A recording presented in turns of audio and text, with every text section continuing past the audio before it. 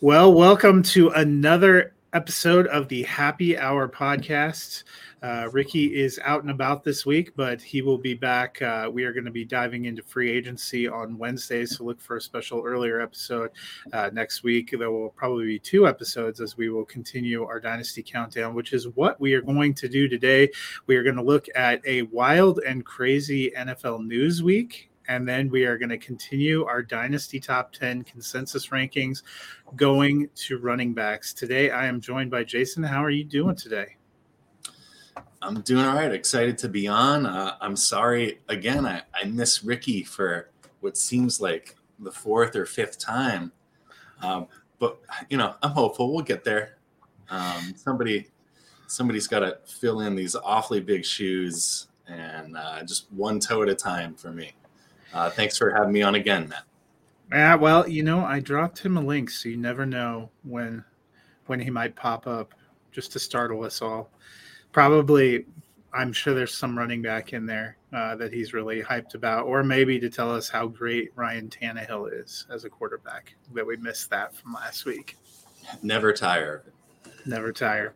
Well, before we dive into our consensus running back rankings, there was just a few little news items this week for the NFL, getting a jump start on the official start of the league year, which is Wednesday, the 16th.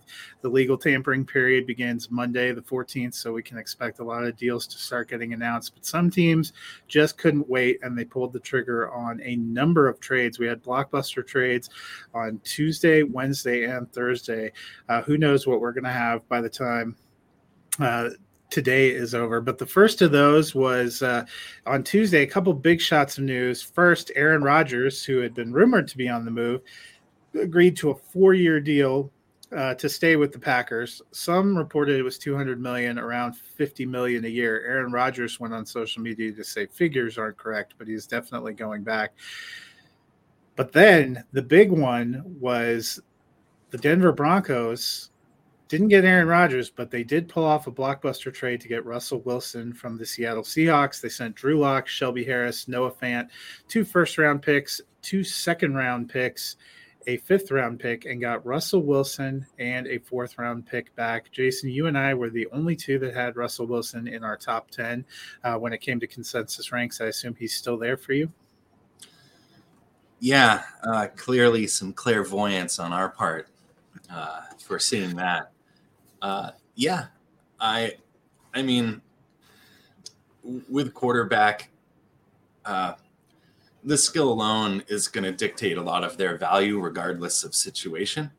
And clearly their prime assets in Seattle for Russell Wilson when he was there with DK Metcalf and Anthony Lockett. Moving to Denver, it's, trading one for the other, and maybe the coaching scheme is more fruitful in Russell's volume, if that helps. But yeah, I still had him around QB. I had him at QB8. I wouldn't bump him up higher, but I don't think it diminishes his value. For me, from a fantasy perspective, I bumped Jerry Jeudy, Cortland Sutton, Tim Patrick, bumped up Albert O quite a bit because he seems I thought he was developing into a good receiver last year. The fact that they traded Fant and kind of left him as the guy at that position gives me a good deal of confidence. I doubt they're going to go make a splashy signing there, so he could have a bigger role.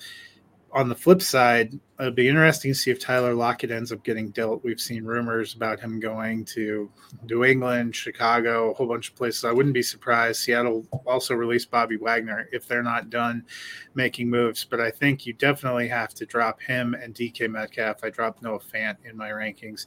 Metcalf is going to be the most interesting. He has an incredible skill set. But right now, the only quarterbacks on the Seahawks roster are Drew Lock and Jacob Eason.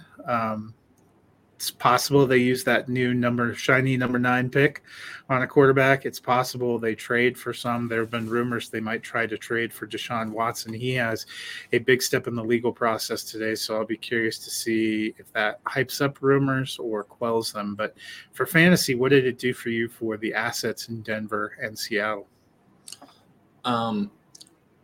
you make an excellent point on Albert O. The signaling with Noah Fant leaving, I think, is a very big confidence. It doesn't move him into the top 10 at tight end for me, but he's definitely becomes more of a worthwhile consideration.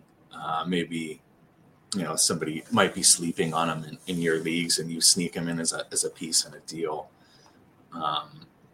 But for Sutton and Judy, I think they go from somebody maybe you're looking to I guess cut shares of to now you're looking to hold, I suppose. They figured to gain value, if anything, during this season, and maybe even prior to the season. We could get some interesting opportunities. Maybe you leverage the DK Metcalf, downward trend and try and do a modest deal of adding one of these receivers and a pick to upgrade to a more talented player and hope that gamble works out. Yeah, I think the biggest flux for me is probably Tyler Lockett, because if he stays in Seattle, I'd probably putting him in the wide receiver 4 or 5 range, because he was only a low-end wide receiver 3 for me as it was, because I think Metcalf is kind of the bigger talent. Lockett's more of the volume PPR kind of guy. I don't know. Let's say they roll the dice and take a Malik Willis, who people think is a development project, and they have Drew Lock. I bet those guys kind of split starts during the season, and it may not be. As somebody who's seen Lock play for 3 years, he has his moments, but they aren't always great moments. And Seattle doesn't have an incredible infrastructure. They seem like they're pushing their chips in kind of fully on a rebuild, which will be interesting to see. I would think this means they let Penny walk.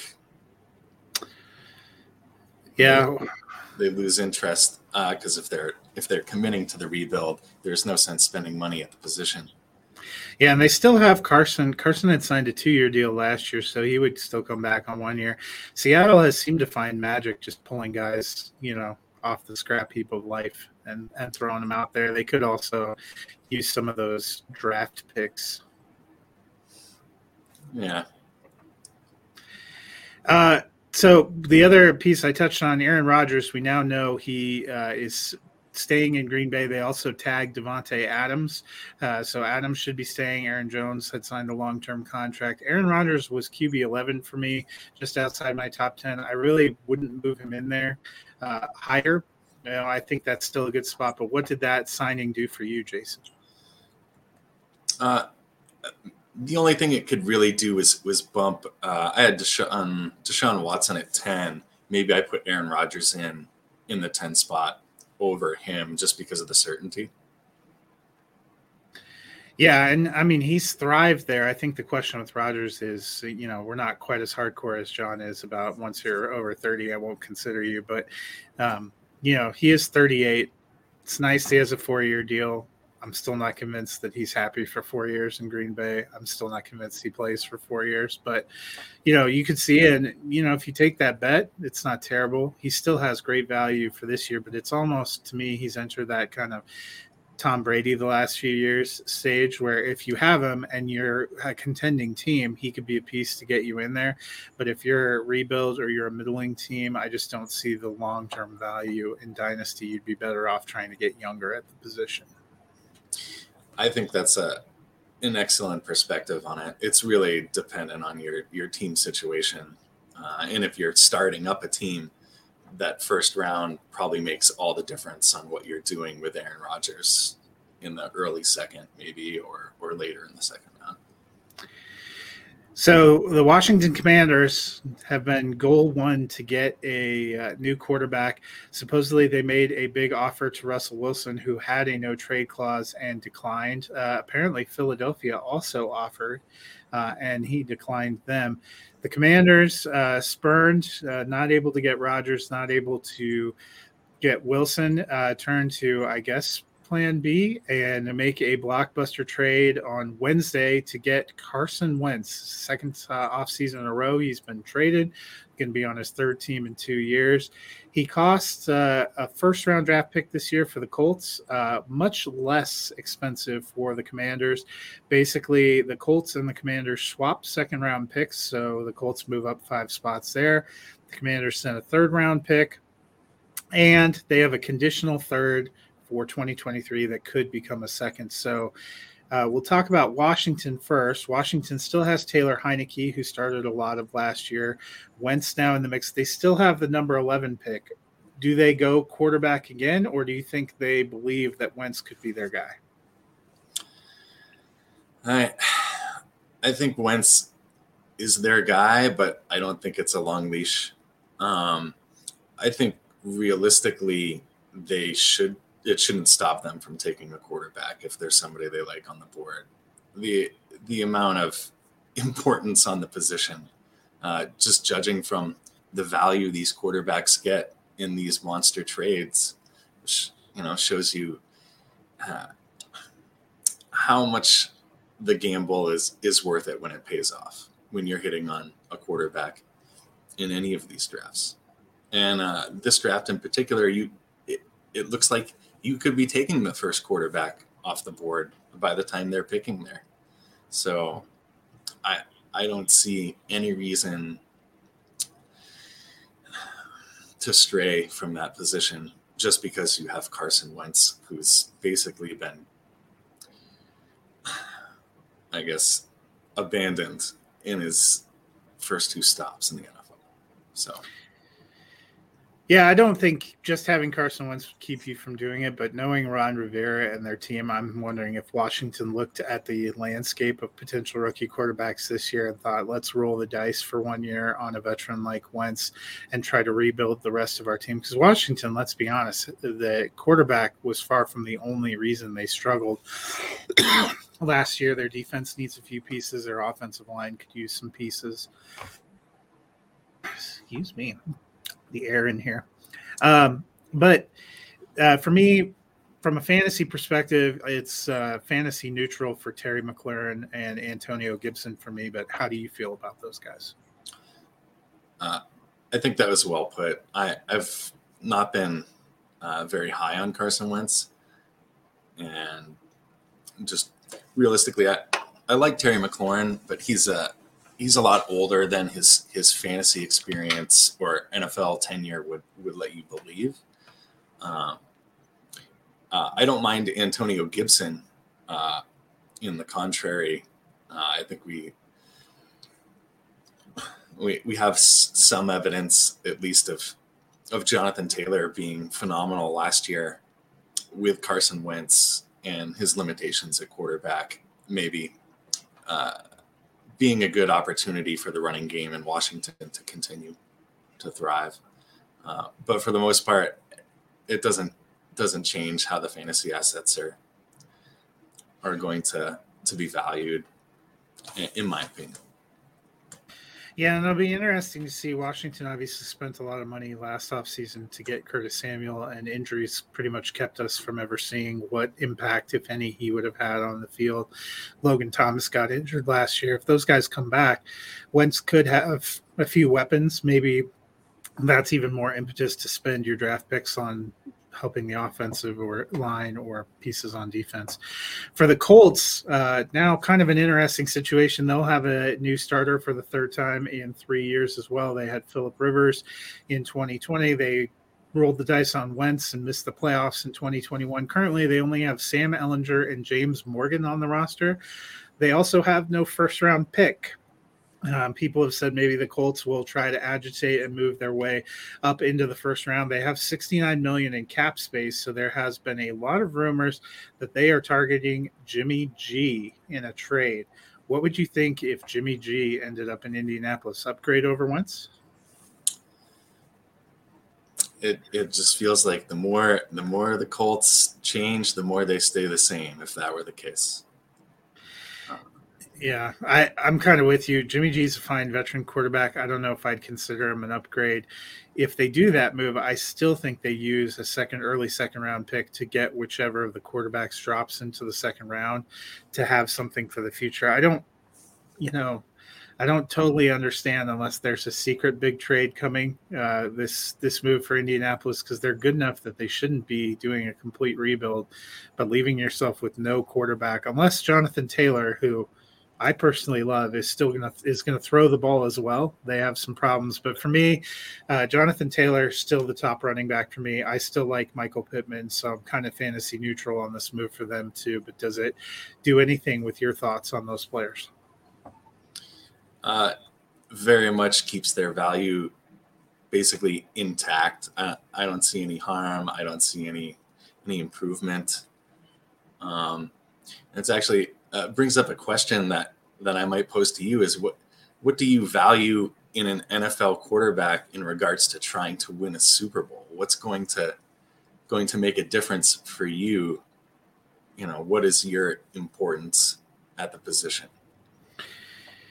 Yeah, and I think we've seen teams. Maybe that's part of the appeal of a Jimmy G is you think your team is good enough on offense and defense. You just need somebody who's going to manage the game, not kill you, and help you get there. Because we saw that with San Francisco. They had good enough pieces around them. It didn't matter. I don't know if the Colts are quite there yet. Outside of Pittman, they have more questions than answers in their receiving core. Jack Doyle just retired, so I don't know what they've got at tight end. They have Nyheim Hines and they have Jonathan Taylor. But I think a curious thing that hasn't been talked about as much is we've seen that offensive line ebb down a little bit the last couple of years. They've lost some pieces. It looks like they're on track with that again. So they actually, what used to be like a rock solid strength for their team is something that they're going to have to move back to. I guess if I was a Colts fan, I don't understand exactly what they're going for. It feels kind of like the quarterback purgatory that Denver's been in since Peyton Manning left. And that happens when you went from Andrew Luck. Anything that you went to was going to be a step back. And I feel like they're throwing a lot of things on the wall. Maybe if they're on that Broncos track, maybe Teddy Bridgewater is the next thing they throw against the wall. Yikes. Hey, it could happen. Well, the third blockbuster trade Thursday, Khalil Mack, the defender from Chicago, is going to the Chargers. They're working on finalizing that deal. Rumored compensation is a second-round pick in the 2022 draft and a sixth-round pick in the 2023 draft, which is quite a fall-off from when Chicago paid, I believe, 2 first-round picks or 3 first-round picks to get Mack from the Raiders a couple of years ago. Now Khalil Mack going back to the AFC West paired with Joey Bosa. Defense, especially stopping the run and up front and getting pressure, seemed to be an issue for the Chargers at times down the stretch, arguably cost them a chance to get into the playoffs. What do you think of this move? I just think it's a signal of how difficult that division's going to be. They're almost a reaction to the Russell Wilson move,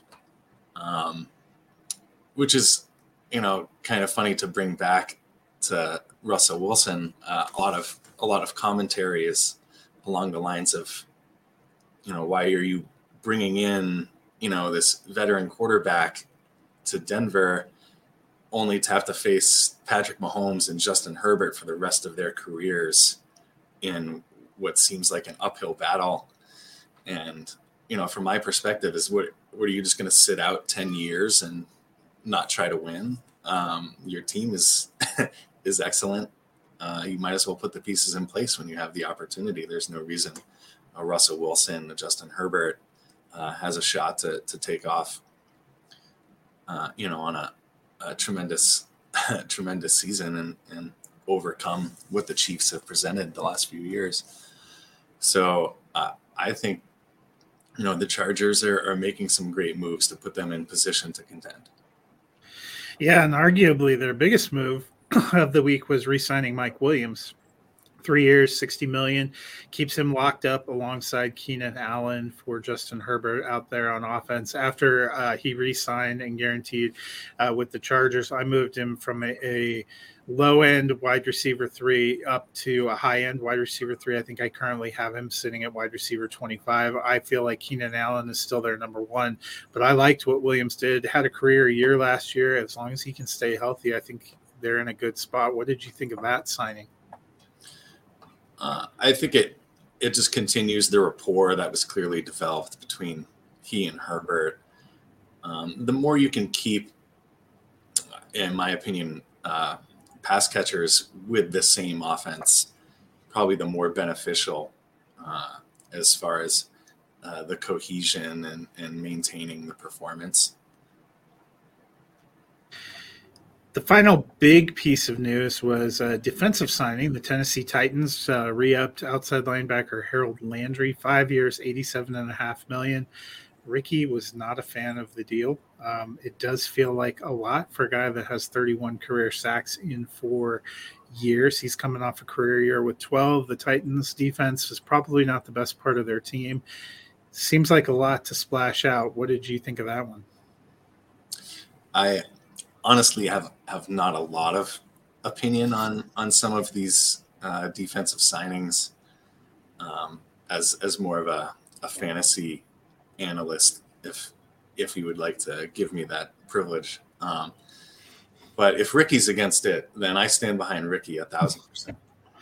I think Ricky's just against the Titans most of the time in general. But the other big piece of news is Tuesday was the franchise tag deadline. We now know there were 8 players that received the franchise tag. I'm going to tick them all off, and then, Jason, you can tell me which 1 or 2 maybe were surprises for you. Wide receivers, Davante Adams tagged by the Packers, Chris Godwin tagged by the Buccaneers, 3 tight ends, Dalton Schultz tagged by the Cowboys, Mike Gesicki by the Dolphins, and David Njoku tagged by the Browns.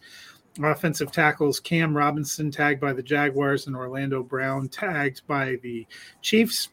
And safety Jesse Bates III was tagged by the defending AFC champion Cincinnati Bengals. Any of those surprises, any moves you like there? I would say that the most alarming would probably be the David Njoku tag. I mean, what are you going to do with all of these tight ends that you don't use offensively? Meanwhile, they're trying to trade Jarvis Landry and they let OBJ go. They're going to go back to the wishbone. I think we've seen Nick Chubb is the only part. Yeah. I mean, you can split out Kareem Hunt, get a little bit more 2-back sets. They're talking about moving on from Hunt, too. It might just be Chubb and the tight ends. That Austin Hooper deal looks worse every day that goes by. The other surprising tag for me was Mike Gesicki, not because I don't believe in the talent, but because it seemed like Miami had lukewarm feelings toward him at best. So I was mildly surprised that they see him as an important part of their team. I guess maybe it was Brian Flores who had lukewarm feelings, but their new head coach was the offensive coordinator in San Francisco, where they definitely found a way to use George Kittle. So maybe that means good things for Mike Gesicki. Doesn't that bury one of your sleepers for another year? Hunter Long? Well, it makes that Hunter Long draft pick is even more curious now. I thought maybe they were grooming him, but or maybe they're going to. Maybe every team's going back to the wishbone. Let's be honest. The wishbone, underrated offense. Speaking of players that would probably benefit from the wishbone, today we are going to look at our top 10 dynasty consensus ranks at running back. Same panel of 4 voted on these. There will be a written version of this coming up a little later. You'll be happy to know this week we actually have exactly 10. We still had 2 ties. There's a tie at 7 and a tie at 9 as we go down there. I think that shows a little bit how we're a little all over the board. There were 3 running backs that scored in the 30-point range that kind of distanced themselves from the rest. And then one in the 20, and the rest were all kind of in the between 10 and 14, which kind of shows you the spread where we're going. But one who we had no trouble placing is Jonathan Taylor, who comes in at number 1. He got 3 first place votes, 39 total points. What do you like about Jonathan Taylor? I mean, what's not to like? He's still very young. He has the explosion, and he's just getting almost all of the volume now. It actually, speaking of curious contracts, it makes the Nyheim Hines contract look very, very unorthodox now at this juncture. Maybe he's playing wide receiver too. We don't know. Or maybe they're going back to the wishbone. Yeah. They're just going to do the 3. I like it. Yeah, the only concern I ever have about Jonathan Taylor is if Frank Reich remembers he's on the team and that he's supposed to get the ball. Number 2 coming in for us is Najee Harris, second-year guy, was the top running back drafted by the Steelers last year. He got John's first-place vote. He was second for me and Ricky. You were a little bit lower, putting him fourth. Trepidations about Harris or the offense? More trepidation about Harris. If you can be trepidatious having a running back ranked number 4 and seeing that as a negative. My focus at running back, especially in Dynasty, you want to really, I suppose, I'm trying to figure out how to work age into this as well. But just in general, volume is king. High value touches, specifically pass catching, is my second priority. And then if we're breaking ties, you want kind of big play upside. For years, much like yourself, of dealing with Le'Veon Bell, you got all the volume, you got all the pass catching. You never saw a play more than 25 yards. So, for example, like a Jonathan Taylor, you definitely were getting the potential for a 60-yard touchdown on almost any given play. Najee Harris, to me, fits a bit more of that Le'Veon Bell role where he might break some tackles, but he's probably getting tackled immediately after. And he's not really going to stretch the field, but he certainly has the pass catching upside. And he's shown that he's going to get 90% of the Steelers' touches from the backfield. And that's worth a lot. I mean, I certainly can scratch my head a little bit having him behind someone like Swift, who still seems to be mired in a bit of a backfield with Jamal Williams, and Javonte Williams, who I seem to be standing for extremely hard. I guess that's more of a perpetual hope that Melvin Gordon just kind of fades off into the sunset and Javonte Williams gets the entire role.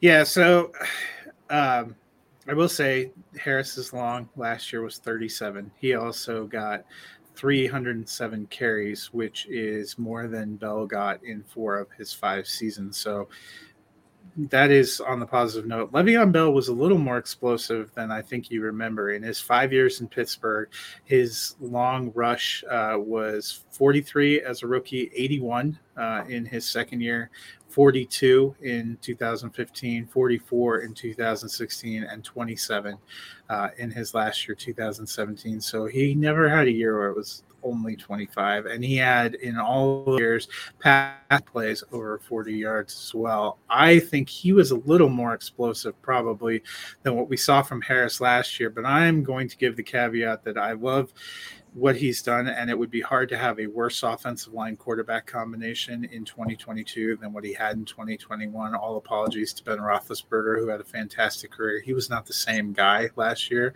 and their ability to challenge vertically wasn't the same. When you combine that with a subpar offensive line, I think it's actually was a miracle to me that Harris did as well as he did, without a lot of holes, without a lot of soft defensive coverages. So I'm curious to see what he does. But there is always that risk. Steelers, one of the teams with an offense maybe a little bit in flux. The number 3 consensus for us, you had him as your number 2. The rest of us all had him at number 3. 33 overall points is DeAndre Swift. I'm going to start. I'll say my only hesitation with Swift is not really the timeshare. It's him being able to stay on the field, because we've seen him miss time each of the first 2 years, but he's such a dynamic weapon and a threat in both places. He and TJ Hawkinson and Amon St. Brown seem to be giving Detroit this kind of awesome core of young players for Jared Goff. Of course. Yeah, I get the same sense. I think I feel like he has a little bit higher ceiling, and staying on the field, for me, it doesn't, we've seen him miss time, but at the running back position, I don't feel like that's really different from anybody else. They just happen to stay healthy for an entire season. I think at the position, you're really shooting in regards to the long term.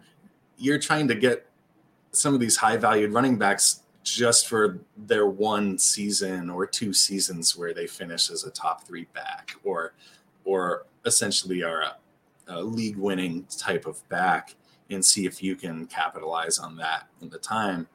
So it's a matter of how many seasons can you possibly get out of a player where you have that opportunity. And that's why I think I favor the Swift and Javonte Williams slightly over Najee Harris, who is an older rookie coming out of college, whereas Swift and Javonte were closer, I believe, in the 20 and 21-year-old range coming out of college. Yeah. So after those kind of top 3, there was a pretty big fall off in the way that we had our ranks. Coming in number 4, but only 20 points, is Christian McCaffrey. And we were a little bit split. If you would have done this at this time last year, he probably was still a consensus number 1. But he has only appeared in 10 games the last 2 years. So durability a question. Nobody knows what Carolina's doing on offense. We talked about not having a quarterback. They may have less than no quarterback unless they can make some kind of a big move. What are you feeling about Christian McCaffrey now? You're getting into that scared twilight of the running back age, but for the most part, he still presents the highest upside of all the players at the position. So where we're looking for that one pivotal season, CMC still, every time we've seen him on the field, he appears to have it. So it's just baking in that risk that maybe you have 2 more opportunities for seasons where he could potentially hit that legendary threshold of, over 22, 25 fantasy points per game. And much like Beetlejuice, you say his name enough and he appears. And Ricky obviously felt the siren call of us talking about his love for Ryan Tannehill. Is that what it was? Can you guys see me? No. I think your camera's off. That's why I wasn't sure if you were ready. I don't understand what's going on either. I don't really know what's going on. It shows my camera's on, but I don't even know. I just came in here to bug you guys for a minute. I'm in the middle of doing like 5,000 things at one time. But you sound great. Does that help? Thanks, buddy. I appreciate that. No problem. Yeah, no. I just came in to say that anything these guys have said for the last 32 minutes. Save big on brunch for mom, all in the Kroger app. Get 16-ounce packs of flavorful Angus 90% lean ground sirloin for $4.99 each with a digital coupon. Then buy 2, get 2 free on 12 packs of delicious Coca-Cola, Pepsi, or 7-Up, all with your card. Shop these deals at your local Kroger today, or tap the screen now to download the Kroger app to save big today. Kroger, fresh for everyone. Prices and product availability subject to change. Restrictions apply. See site for details. 50 seconds is completely wrong. And I'm kidding. I love you guys. Yeah, it's been an interesting week of football. I'm sure you guys tackled a lot of what has kind of happened. I look forward to free agency next week. I look forward to us rediscussing all of our rankings after free agency really just throws us all for a damn loop. You know what I mean? Like, because Fox and I were talking about it. I'm like, you have a week like we had, and it's not even free agency yet, right? You know what I mean? It's not even free agency yet. McCaffrey could be on the move. Barkley could be on the move. You know, we can see a lot of shifting pieces that really just make us go, what is going on? And it's really fun so when Fox yells at you and says, give me your rankings now or you're fired, and that's what he did to me. And when he does something like that, you have to, really kind of bucker up and get him going. And it was like, I don't know about y'all guys, and I heard you touching on a little bit, but running backs is ugly. Like, it's just ugly anymore. Like, I don't know if I would draft if I'm in a dynasty league. I don't know if I really care about running back that much. Like, it's like, is it worth it to have a guy for 2-3 years? I don't even know anymore. And a lot of these guys are going to the 2-back system, and it's like, make sure you start the right one that week. And it's like, it's really murky up there in Green Bay, especially with Aaron Jones. And he's one I really struggled with because I love Aaron Jones. I love what he's able to do, and I love what he's capable of doing. But A.J. Dillon's not going anywhere, and that's terrifying. You know what I mean? And he's thoroughly scary in that backfield. And you're right about McCaffrey. You hit the nail on the head. It's like, when that guy's healthy, I don't know if there's a better running back in football. Especially in fantasy, that is. You know what I mean? I don't know if there's a better running back in football. Same can be said for Kamara as well. So, yeah, I look forward to the free agency because I really feel like we're going to see a lot of dominoes fall into place, especially when it comes to the running back position. So, I really look forward to my top 10 that are my top 10 right now to be completely different in a week. And really, I'm going to probably, I don't remember where I had Javonte at, but I really look forward to having him move completely off my rankings when Melvin Gordon signs back. So now that I'm probably going to be kicked off the show, it's been real, guys. I'm worried about Melvin Gordon, too. I also saw some Denver Broncos fans saying, well, we should re-sign Teddy Bridgewater anyway. And I was like, I might have to quit the Denver Bronco fan groups on Facebook. Did I miss the victory lap of the Russell Wilson trade in here? I must have, right? I must have. Yeah, that was right up at the top. Well, you're looking – so that'd be a good question for you. Jason and I were the only two of our panel that actually had Wilson ranked top 10 when we did quarterback consensus ranks last week. So I had him at 8 already. He didn't move for me. I don't really think he moved for Jason, but did he move for you? He moves a little bit, yeah. I need to see how the rest of the offseason plays out for the Broncos. I really feel like they need to really kind of identify themselves. I mean, obviously, it's a stock up on Sutton and Judy. I think that having Jerry Judy, who I think is one of the best wide receiver prospects to come out in the last couple of years, to have him have a quarterback, obviously he's going to work on those drops because they're terrible. And maybe his demeanor will be a little bit better. His attitude was a little piss poor, and Fox and I talked about that. And I know that's one of Fox's frustrations with Judy all through last season. He kind of had that demeanor when he was on the football field. You knew he wasn't going to get the ball because of how he acted when he jumped off the line. So hopefully that kind of improves a little bit. We saw with his tweets. One tweet was, whenever Rodgers signed back, and then 3 hours later Russell Wilson's coming to town. I still think Wilson has a lot in the tank, and I didn't think I had him in my top 10 because if he was going to stay in Seattle, that team's just always in purgatory, and they're not willing to. They've never really been willing to highlight what Wilson is good at, and how they've kind of really taken away the run from him. He's very good on his legs, and that's one thing that has been completely wiped away in his last couple of years as quarterback for Seattle. Is he's able to make plays on his feet, and I hope to see more of that because if you have good route runners in Sutton and Judy, they can get away from, and he obviously already has an upgrade behind the offensive line. I'd like to see the Broncos move a little bit more, try to get a little bit more certainty behind that front five. But if Wilson's good at escaping the pocket, I think people forget how good Wilson is because he kind of got lost in there. But we've seen flashes of Wilson over the last couple of years. I do think that he personally, I feel like he can finish easily in the top 5 at the end of this year. You know what I mean? If everything goes according to plan, which it could, you know what I'm saying? Like, this is a good team, and you're playing in a division where there's going to be a lot of fireworks. You know what I mean? It's going to be a lot of fireworks. And, of course, the Chargers made a move to really kind of hone in on that pass rush, which was brilliant move. I think it was a steal, especially considering the Bears are paying a lot of that contract in the first year. Like, I mean, that's just absurd. And thinking about having Mack and Bosa on the defensive line chasing you down is just terrifying. I mean, but when it comes down to it, I still think you got a shootout between all those teams. You know what I mean? I still think that I don't think the Broncos are, in my opinion, the Broncos are still third in my opinion, because I need to see what Wilson can do in that offense. But this early in the offseason, he's going to have a lot of time. So if those receivers get with him, I think that we could see a really good team And honestly, I could see all three teams making the playoffs. I really do. This is just, I was listening to the Titans schedule this morning, and they play the West this year. And I'm like, they might go 0-4 against just the West alone. But you don't have to win. And the crazy thing, everybody's like, well, they're not going to win the West. You don't have to win the West, right? You would like to, for sure. But you have you have 3 wild card spots that are wide open.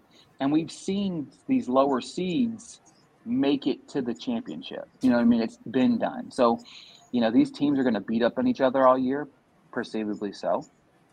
But as I mentioned in my tweet, Fox and I literally talked about this a week or 2 weeks ago, maybe, when we were talking about the Broncos. They lost like 5 one-loss game or one score games. Yeah, 1 for games. And on top of that, they were 1-5 in the division. So if you get 3 more wins out of Wilson, you're a 10-7 team. You're a wild card team, period. And then you kind of, when the playoffs happen, you are a brand new team. So what's going to be interesting is the NFC West and the AFC West play each other this year, which are arguably the 2 strongest divisions, top to bottom. That could have huge impacts on both wildcard fields. Yeah, and again, I'm out of here, guys. Thank you for letting me come in and crash the party. Also, real quick, I'm going to be on record, as everybody knows, that I love Joe Burrow, but I'm on record now. I think that, and I'm going to record this from 12 Central Time on whatever day today is, that the Bengals are going to miss the playoffs next year. So book it. It's going to happen. And Joe Burrow will never be back in the Super Bowl again. I love Joe Burrow, and I would love to see that man win a Super Bowl, but the AFC is just too good. And think about that Chargers front 4 playing Joe Burrow in the playoffs, and think again. Like, you're just going to die. They've got to get some line. You may have cost yourself Skyline Chili, but I've seen Skyline Chili, so maybe that's not a loss. Yeah, it's not good. So sorry. I'm going to go before anybody else, I get death threats or anything like that. But thank you, Jason, for stepping in for me this week. Matt, thanks for taking charge. And I promise I'll be back sooner than everybody thinks that. Yes, Wednesday. Yes, we got the big free agency, which basically everybody will probably already be signed that needs to be signed. So, it'll be just us recapping all of the temporary period where everybody, I'm not talking to this guy. So, yeah. Jason, your lighting's really good, man. I need to get with you on your lighting. So, all right, I'm out, guys. Thanks, man. Take care, Ricky. Thank you. I think Ricky just needed some lighting. Oh, it was great to have Ricky drop in and bring some noise to the show. It's fantastic. Well, we're going to go back to consensus ranks. We're kind of in the middle. Number 5 for us, 14 points, Dalvin Cook. I had him 4. Ricky had him 5. You had him 10. John didn't even rank him. What scares you about Dalvin Cook? This is a curious one for me because he's definitely demonstrated his talent for scoring lots of fantasy points. I guess there's a little bit of the legal rumblings that have been going on for the past year, and is advanced. Let's not say advanced like he's old, considering how old we are, and being a 26, 27-year-old would be a real fountain of youth type of thing at this point in our lives. But I'm putting him in a category where I've got McCaffrey, Barkley, and Cook as kind of the true veteran backs that are still top 10. Top 10 in my rankings. I feel like there's just a little bit more risk in his profile and some of the, I guess, I can't really bring up much of an argument outside of the legal issues at this point. Otherwise, I'm just taking some players that seem to be in more hospitable situations. Yeah, and I think some people get worried about the injury risk, but I feel like that's been a little overblown. He has missed some games. I think it's hard.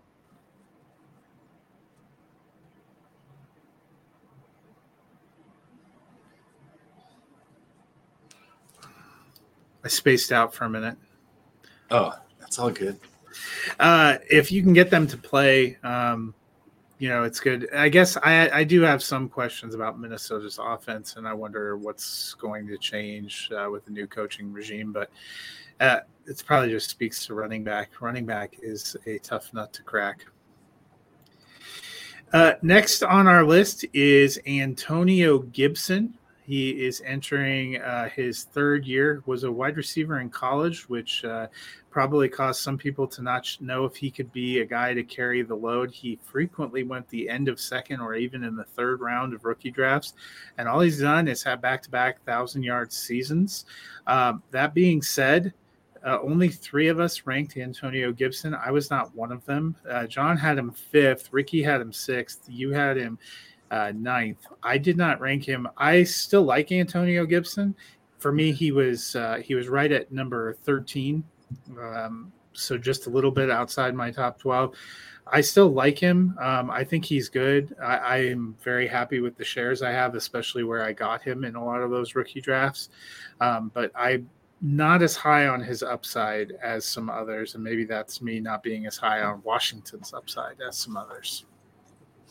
I think you sum it up pretty well. He's clearly getting, the volume, and it looks like they're more willing to give him some looks in the passing game despite J.D. McKissick. And for me, you pretty much said it. I don't think he's getting that RB1 season overall anytime, and that's kind of what keeps him from being much higher on the board for me, although 9 is pretty high, and that speaks to him just going into year 3, really, for me, and the workload. So. Yeah, he's definitely a good back, and like I said, he was a super value if you picked him up in rookie drafts.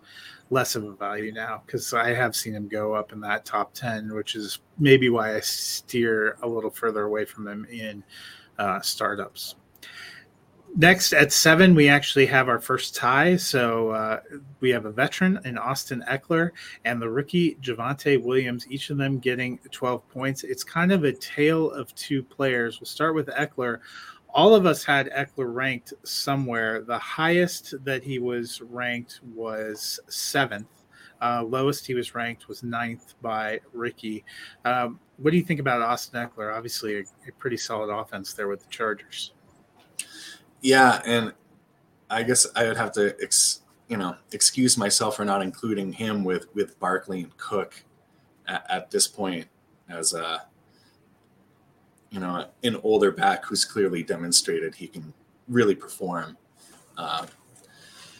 I've been surprised that they've used him as much as they have with the volume. We clearly understand his pass catching upside and his burst ability. I think he was hindered a bit with nagging injuries down the stretch, and so we saw some other exposure to, say, Justin Jackson. But I think he still has that opportunity for an elite, top 3 overall season, more to the degree of say a Dalvin Cook, and for me Barkley more so than a Gibson, and that's why he came in at 7 for me. Which, I mean, if you're arguing between 7, 8, 9, and 10, I'm not going to say, you're wrong for having Mixon over him, or, even if you wanted to go Gibson or Dalvin Cook, it's splitting hairs for me, really, at the position. Like Ricky said, it's very much a swamp, if you will, in that later RB rankings. Yeah, and I love the offense. I love the production. He had career highs in rushing carries, rushing yards, and rushing touchdowns last year. I think he's about as rock solid as you can get in that situation. Doesn't have a lot of competition for touches. On the flip side, we have Javonte Williams, who was the second best running back off the board in the rookie drafts last year. You actually have him ranked one spot ahead of Najee Harris. You and I were the only ones that ranked him. You had him third. I had him seventh. I love Javonte Williams. My only hesitation, I will say, is I'm worried if they let him have the full workload, which we saw several times down the stretch, he could be a beast. He could be easily a top 3 fantasy scorer. I worry if they sign somebody, God forbid they bring back Melvin Gordon. But how do you feel about Javonte? I think he could easily be the most. Let's say I don't see him being any different from Jonathan Taylor from a skill perspective. If the situation changes, he can easily be the number 1 overall running back, midway through the season if he has all of the volume, in my opinion. So it's definitely a bit of wish casting on my end, I guess, hoping for Melvin Gordon to move on to a different team. From your lips to God's ears. But I agree. I love Javonte Williams' power. He was a good receiver. I guess the only question is Denver's coaches. Yeah. I mean, I like the youth too compared to all these other backs. I'd rather roster him ahead of them, knowing he's got several years ahead to give me the opportunity to hit a home run. Yeah.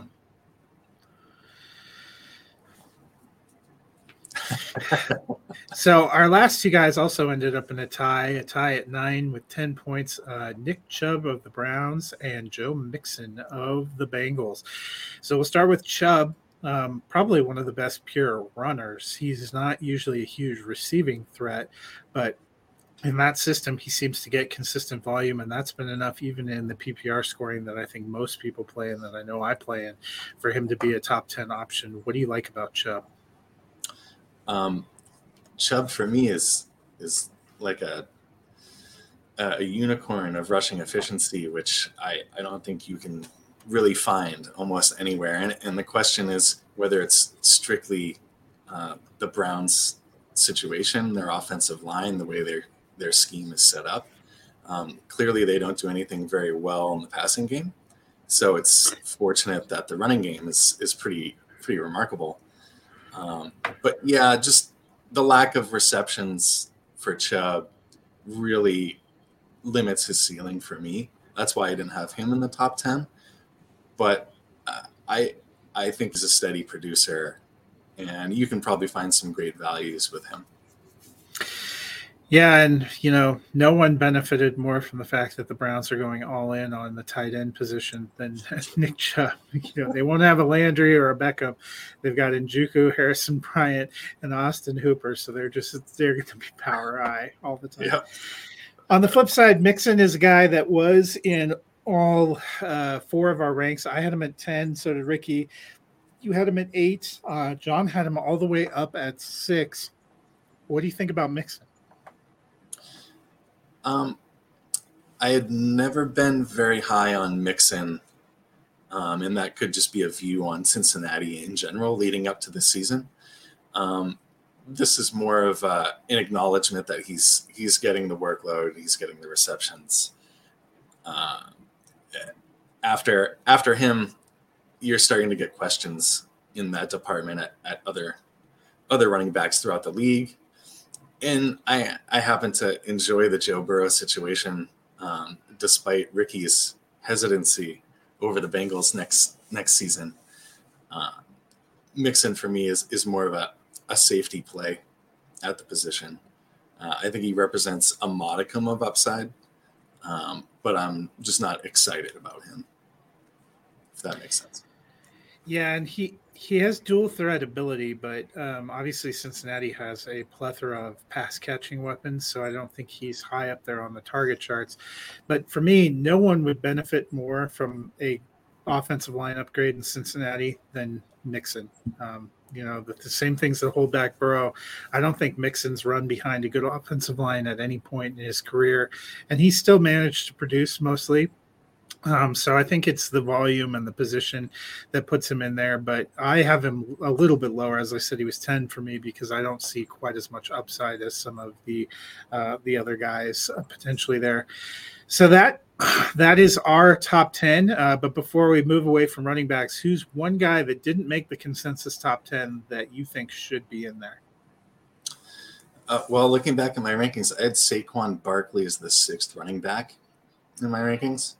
I think I explained a lot of my opinion on the veteran backs that have a chance to still produce the elite season. Barkley, provided he's in his current situation with the Giants,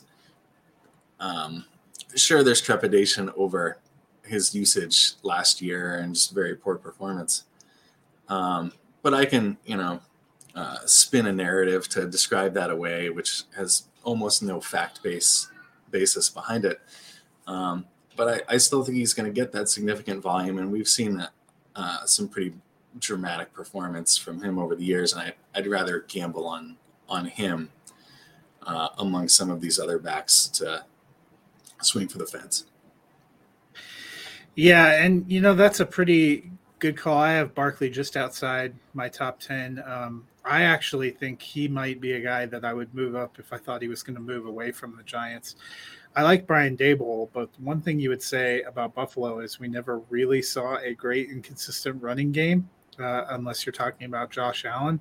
Maybe that's the talent they have. Maybe it's a little bit of the scheme. I still have questions. Do the Giants even have an offensive line? So Barkley was probably a generational talent that may have gotten wasted because of the team and position that drafted him. For me, the one that I have also is my number 6 back. There was something about you and I with our 6th place position that nobody else could get on the bus, is Alvin Kamara.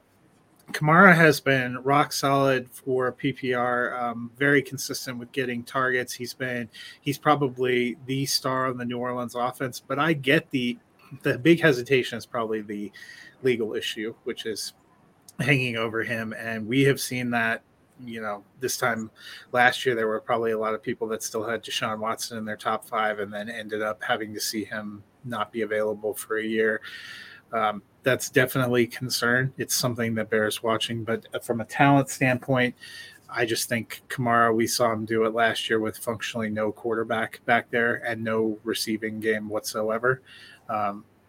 And he, I just like the talent and the production. Maybe the scheme changes. I think that could be scaring some people off. But until I see that he can't do it, he's going to be up there for me as long as he's available. I think you make an excellent point. I was discussing an acquaintance of mine on Twitter. We're discussing in the DMs. Connor LaPlante was doing work with, I guess it would be Fantasy Football War wins above replacement, and Alvin Kamara has 3 seasons where he was over 2.2 wins above replacement at the position, and that's kind of a threshold where, for example, in the past, I believe it was the past 10 years, only around 37 players reached that threshold, which means you're only getting a couple of those in a single season. Maybe 2.5. So that's pretty remarkable given that he's always had to cede a few touches to another back for the most part during his tenure. So it's really just the legal issues for me. You make a great point. He's just as talented as any of those 25, 26-year-old backs, barring maybe McCaffrey. We can just consider he gets the complete volume. But I think that's, I'd really, I guess for me, I have Dalvin Cook at 10. I could easily interchange Kamara there. They feel like the similar situations, different skill sets. Yeah.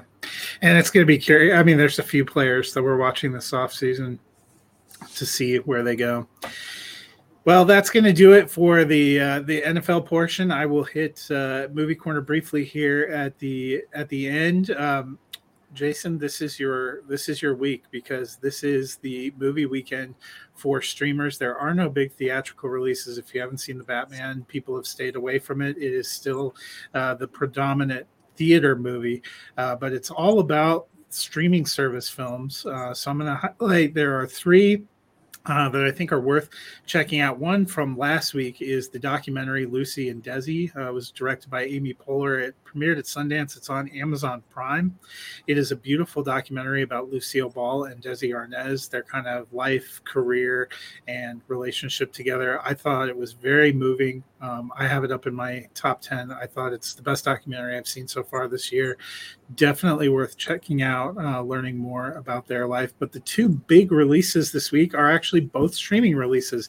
Disney saw that a Pixar movie was ready to release and said no to theaters yet again, and put it out on Disney Plus, not even on premium Disney Plus. It's just regular Disney Plus, and that is Turning Red. I watched that this morning. I thought it was cute, very kind of beautifully drawn, nice addition to the Pixar library. Ricky gave it, I think, 3.5 stars. I gave it 3 stars. That is going to be one of the movies covered on the Banana Meter this week. The other one on the Banana Meter this week is The Adam Project, which is on Netflix. It has Ryan Reynolds in it. I have not quite seen that one yet, but Ricky saw it and has it up in his top 10. He loved it. You can look for his review. That's going to be our other Banana Meter movie. So, Jason, they're looking out for you, somebody who wants to be able to kick back and watch a film at home since you have young children. Almost every streaming site has one for you this week. Fantastic. Actually, I'm looking forward today. I think it's the last 2 episodes of Marvelous Mrs. Maisel should be up on Amazon Prime. So hopefully indeed, weekend. Yes. My wife and I are also enjoying that one. I'm kind of bummed it's only an 8-episode season, but you take what you can get. Yeah. Great minds think alike.